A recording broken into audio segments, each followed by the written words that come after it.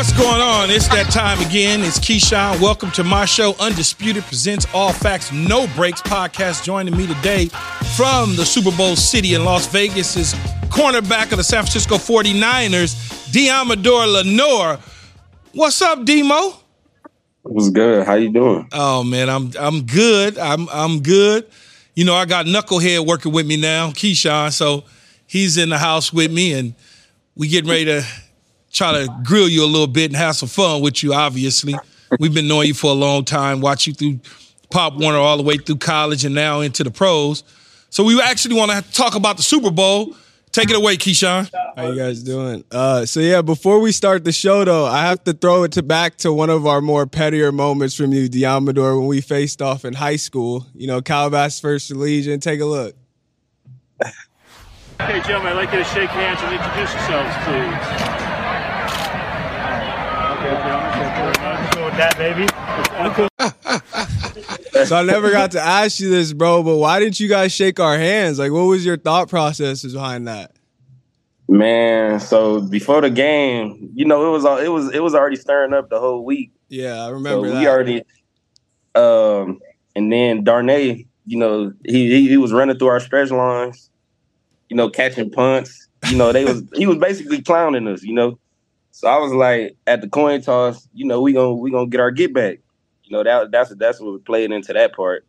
And then you see the video. But yeah. it was all love. Oh yeah, for sure. All love. It was a great game. You know, it was definitely an experience. Like you said, going the man, whole week. Who won the game, man? Y'all sound like a bunch of cornballs up here. You already talking. know who won the game, man. We're not gonna talk about that. But you know, he in the Super Bowl now. He's big time. So, you know, at the end of the day, we both won. But you know, starting the show off with the insane ticket prices for the first ever Super Bowl hosted in the Sin City.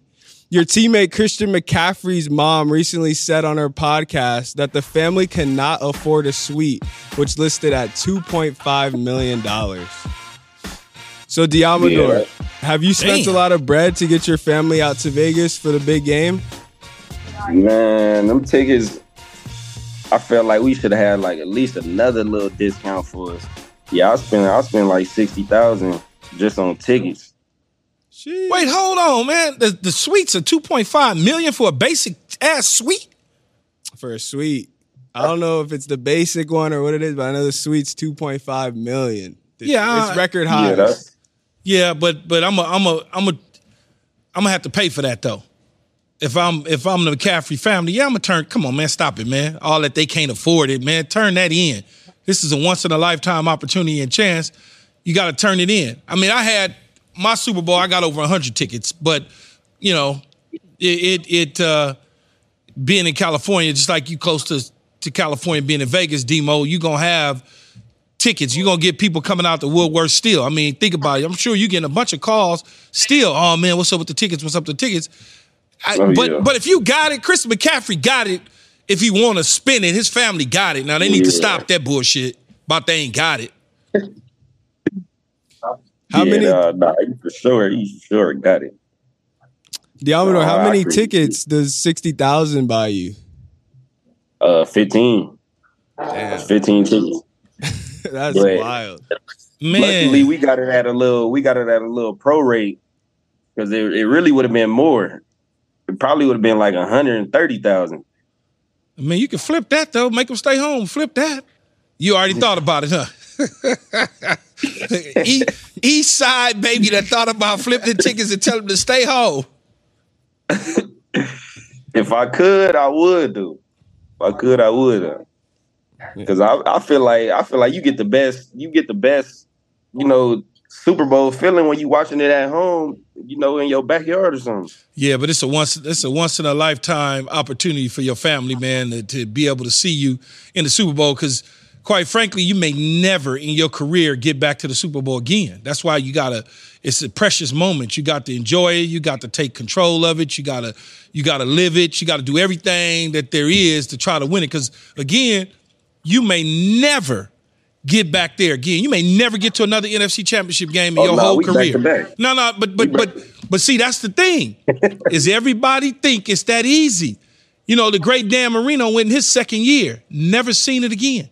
Never seen the Super Bowl again. Played like 20 years. Never went back. Doesn't even understand what it's like. That's all I'm trying to say. Nah, definitely thinking back on everything we did and all the work we put in, it's definitely hard to get here. So like this moment is like it's special. So Jerry Rice once said his pregame routine before Super Bowls was not eating or sleeping. And Mahomes apparently has a Super Bowl week routine carved out as well. So Deommodore, what's been different about this week in preparing for the Super Bowl? Really just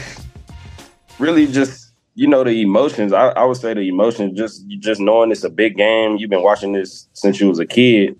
So just being able to live this moment is like the biggest thing for me. Like that's the most difference with my preparation, I would say.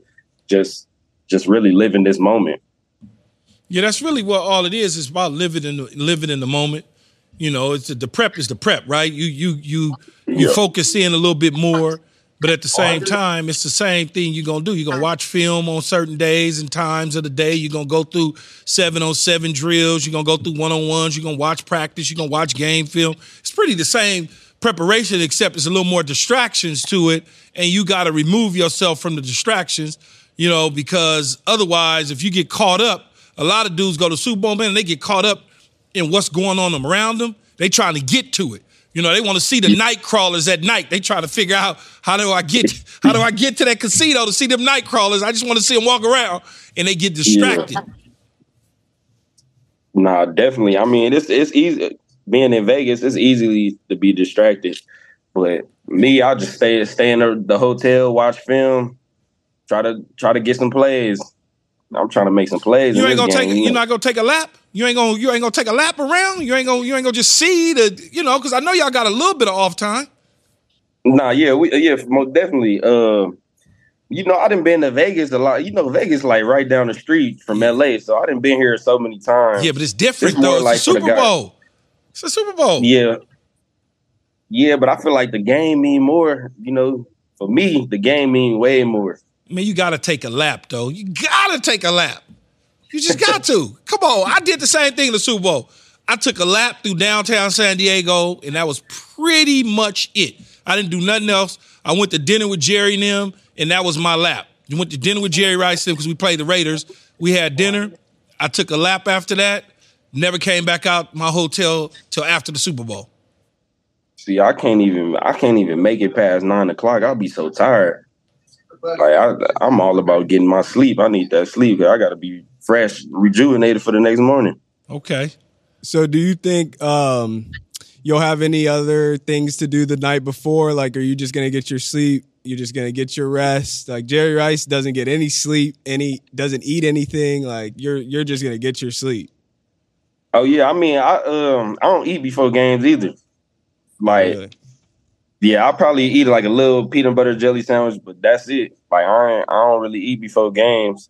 I'm probably wake up at like 4 a.m, watching film again. Like that, I don't know. That just my body just accustomed to that. Like day before the game, I'm gonna wake up at 4 a.m. every time on the dot and cut the iPad on. Is that the nerves or is that just being scared?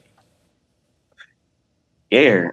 I'm just asking. Man, I'm just asking. Is that the nerves or is that scary? I don't know. You might be scared of the opponent. You might be scared of messing up. You might be afraid you're gonna be the guy and make that. I don't know. Me personally, I was nervous and scared before games. I never slept at all. Never, ever before a game on a Saturday night did I sleep. So, I didn't want to be the dude to screw it up. Nah, I don't be thinking like that. I'll be thinking I'm gonna make the play. Right. Yeah, I think that way too, but I also think, I ain't gonna be that guy. You ain't gonna catch me on videos and bloopers. That always come into play. That come into play all the time. Like it ain't gonna be me. Like, right. So reports are surfacing that your organization is not happy with their practice fields, with crew members saying the grass is too soft. There's also been talk about why the Chiefs are practicing indoors while you guys are outside. Deommodore, can you weigh in on this? How do you think these things really matter and factor into your preparation? like, I ain't gonna lie, like, I ain't noticed the field. Like, I ain't noticed it was, like, messed up until, like, I seen it on Twitter, and I was like, it was kind of soft, but I ain't really noticed it until, like, everybody started talking about it. But I think being able to use the Raiders facility, I think that's kind of crazy. Like, I don't know. I mean, I guess we bigger rivals with the Raiders than the Chiefs, I guess. No, but y'all not the home team, though, Demo. The Chiefs are the home team. Right? The Chiefs are the home team. So they get they get the host city's facilities. So, like, for instance, if you was playing in LA and there's two teams in LA that you get to play, one gets the Rams, one gets the Chargers. But when you only got one team, that host city in that conference gets that facility. But I think, as y'all like to say nowadays, no cap, low key, no cap. I think y'all building an excuse if y'all drop this with all the field. We didn't have preparation. That's what I think. That's what I think. Man, that's what I think. I'm just saying what I think. Man, we play smash mouth football. That's what we play. We play smash mouth football. It ain't gonna be no slipping and all that. We coming ready. I'm just saying, if y'all lose, then I feel like it's gonna be a built-in excuse for some people talking about we didn't prepare, the field throughout the week was messed up. That's what I think. I'm just, what do I know? The only way we lose this game is because of us. It ain't gonna be what they did. Man, we take it on with anybody. Okay. We ready for the game. All right, talk that shit, Ted. Talk that shit, Ted. So, moving on to our favorite segment we like to call Facts or Fiction. Cam Newton recently had this to say about his podcast about your QB1. Take a look. I've never said that Brock Purdy was trash. What I did say is Brock Purdy is a game manager. That's not hate. That's just what I feel to be facts. But I still reserve the right to say this. To be labeled a game changer, Brock Purdy has to be the best player on the offensive side of the ball. And that's not the case. And who's the best player? Christian McCaffrey. Man, look, I ain't recanting shit. And if you really want to just be honest, if you add in the defensive talent and you add in the offensive talent, Brock Purdy is the 10th best player on this team. Okay, cool. Did he have a great game? Yes. Is he been playing out of his mind? Yes. Is he a quarterback that's hot? Yes. But he's still the 10th best player on his team. Is Cam spitting facts or fiction here? Because 10th best is kind of wild. Yeah, that's fiction. Yeah. You can't be the 10th best. Man, look, if you look at his stats and look what he done this season, like, how is he a game manager? Like, the tight window throws, he throwing the receivers open, he anticipating throws. Like, I don't understand how you could say that's like game managing. Like, I don't know. I feel like what he been doing this season, I mean, it works. He's winning. So, like, him being the game manager, I mean, Tom Brady was a game manager, I guess. Yeah, you know what, though? Look, man, he is winning. He's done a tremendous job at the quarterback position within the system in which y'all run, which is fine, because everybody can't do that. But I think what Cam is trying to say is he's talking about the 10th best player, but he's not talking about the statistical side of it. I think he's looking at it as saying, if somebody was selecting players off y'all team, they would take Trent Williams first. They would take Deebo Samuel, Christian McCaffrey, Ward, Lufanga, Warner. You know what I'm saying? I think that's what he's saying. I think they would take Deommodore, Lenoir. I think that's what he's trying to say, that they would wait and then take Brock Purdy. But even so, you can't argue against the man's success and what he's been able to do in 2 years of getting the 49ers to a Super Bowl and 2 NFC championship games, because it's going to come off as sounding, from Cam's perspective, as salty. Very salty that Brock Purdy is in a position that Cam once was in, and Brock Purdy is getting a different type of praise. So it's going to come off sounding salty, but I think that's what Cam's trying to say. He just didn't word it the right way. Yeah, because that's I'm trying to save him. I'm trying to save him. Yeah, because I mean, he done said a lot of stuff too. So it just sounds like you hating now. Like, yeah. And well, then you single out Brock Purdy. Like you singling him out. So now it really looked like you hating. And you play quarterback already. So I mean, it just looked like you hating on him. Yeah. Well, with all that talent on the 49ers roster, who's the toughest to guard at practice? Brandon Ayuk. He more of like, I mean, all our receivers got a Of course you would be scared of Brandon Ayuk. You know what I'm talking about. Hey, man. Wasted my damn money coming to Arizona to watch y'all play them. Man. We were supposed to go to the playoffs. Yeah, was supposed to. I know. Yeah. Speaking of that, though, does he ever bring that up? Like when he beats you, does he ever say anything about that? We talk about that all the time. I'm the one that bring it up, though. It's just because I be having that, like, I walk in the locker. Like, when I first got there, I seen him in the locker room. I was like, man, if I could just have that play over again, yeah, I probably would have won, top 3 rounds or something. No, you landed in a good spot regardless. Oh, yeah, for sure. I feel like that was the only play that really set me back. That one right there. Man, he ran a double move. I was at the game. I was in Arizona. I was there. I flew in. He ran a double move on, what was it, 3rd and 100? Are you guys talking about Arizona State? Arizona State, Oregon game. He ran a double move on the left side on Deommodore, ass so cold. I'm like, Deommodore, first of all, why are you sitting at the sticks? Okay? No, actually, yeah, you sitting at the sticks on a double move on 3rd and 1,000,000. It was like 3rd and forever. Deommodore gonna sit on the sticks. Dude double moved and ran right past him. I was like, nah, but look, if you seen earlier in the game, he had ran it was the same formation, 3x1. I had broke it up. He had ran a curl. So then they knew they studied us all week, and they seen us sitting at the sticks. Like, that was like something we did at Oregon. Like, when it's like 3rd and long, we'd just sit at the sticks because, we was expecting our rush to get there. We had Kayvon Thibodeau, Brandon Dorless. We had a lot of pass rushers around that time. So, we sitting at the sticks expecting it to just be a lofted ball. And he doubled up and double moved me. And now I feel like that play was the play that was the reason why I was just like, I probably need to grow a little more at this corner position. Yeah, I wasn't very happy as you remember, but it's a different story. So, Deommodore, you said that the 10th best is wild. It's obviously fiction. So we need facts here. Who is the best player on your team, period? So I'm going to say myself.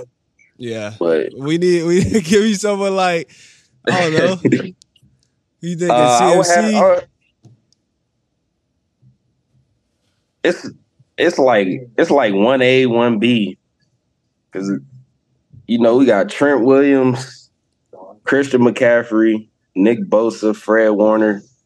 I mean, I feel like Fred is up there with that, in that one conversation. Just because, like, me playing like on the side of him and just seeing how he diagnosed plays and like how he always there. Like, you can always count on Fred. That's what I feel like.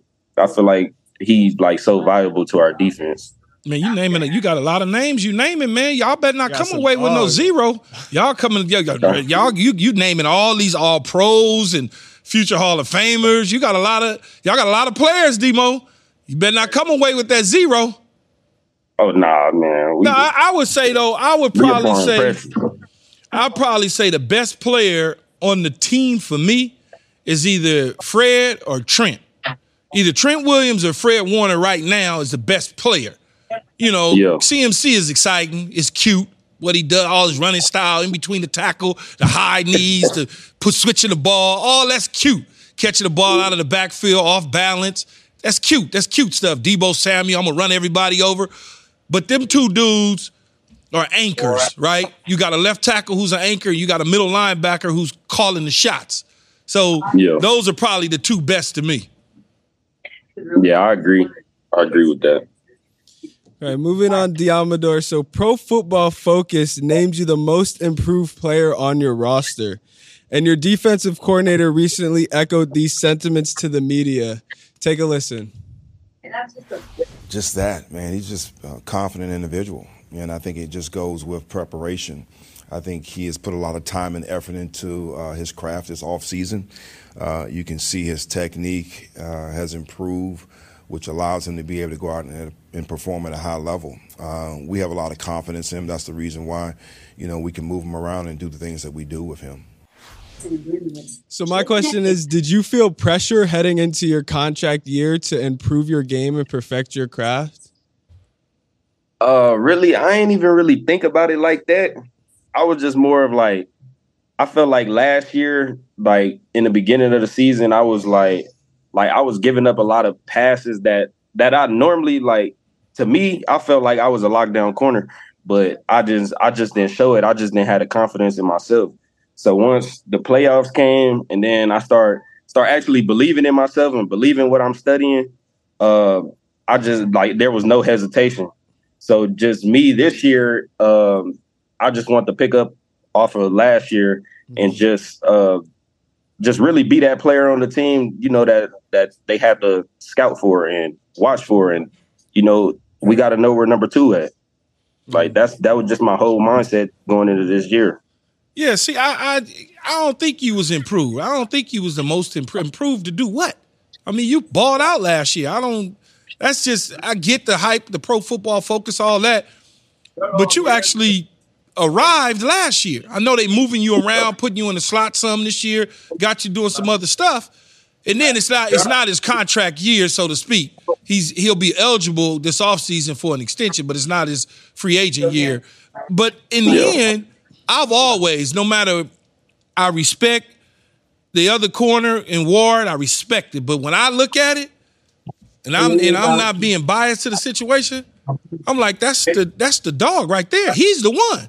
But you know how it go when high-priced free agents come over, they get the benefit of the doubt, and you'll have the benefit of the doubt when you sign your big new deal when that time comes up, and the next person will probably not get as much notoriety as you. But I understand Pro Football Focus, but no, you arrived last year. You arrived, that's why you're still starting.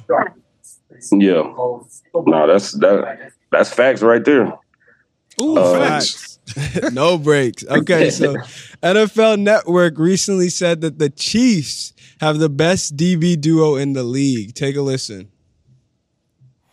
And I had a conversation with Spags after the game. He said, I don't think you can play in this league without great corners anymore. I just really don't think you can. And they have a duo in Trent McDuffie and L.J. Snead that are just maybe the best duo in football. But it's not just the two of them that stood out to you in that AFC title game.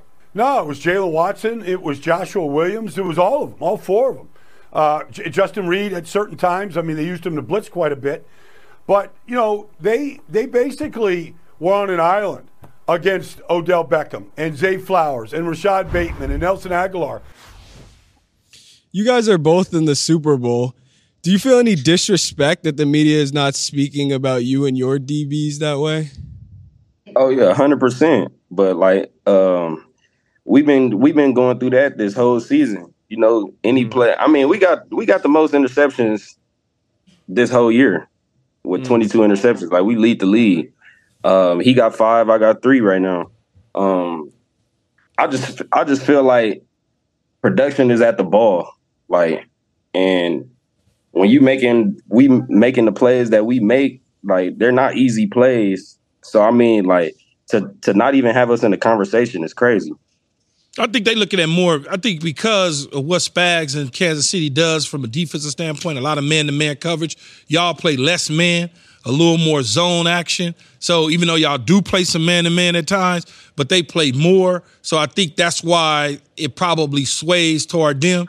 For whatever reason, y'all don't get the respect that y'all deserve in the back end, because y'all back end to me is tight. Especially if Lufanga was there to safety, y'all would really be on top. Yeah. Yeah. Yeah, you know how they go, man. We just gotta show them on Sunday who the best duo. I mean, I'm taking us every time. Facts. So, Deommodore, you went on IG Live with some thought about C.J. Gardner-Johnson's premature wave after the NFC Championship. Let's roll that back. Yeah, Trent. He was doing all that. He was doing all that talking about Debo. He was doing all that talking about Debo. Debo stiff on the shit out his ass. Had his ass eating shit. God damn. Like, I ain't never seen that. You talking about bring it up? Bring it up. That damn talking. Oh man, weak ass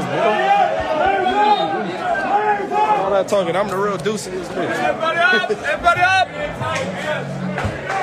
You got the best coach in football right there. The best coach in football right there. Best coach in football right there. Yeah. Oh. Yeah, so we were talking about Ayuk early having your back. He literally photoshopped the number 2 off C.J. Gardner's back. And I know you're a shit talker from experience. Were you talking trash during the NFC Championship? Did you shake C.J. Gardner's hand after the game, before the game? Let's talk about it. I didn't. I mean, every time we was making a tackle on their sideline, he was running over there, he was coming to us saying stuff. I'm like, you're not even playing good. Like, why? Like, sit down. Like, he just do a lot of talking. Like, and I don't like all that. Like, if you gonna talk, you got to be making some plays, to be talking. Yeah, the wave was a little premature.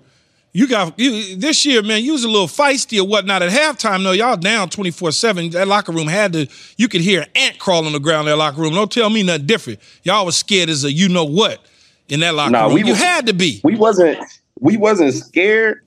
We was like, man, come on, man. Y'all looked up Detroit. No. Detroit was pounding. I'm being 100% honest. I'm being 100% honest.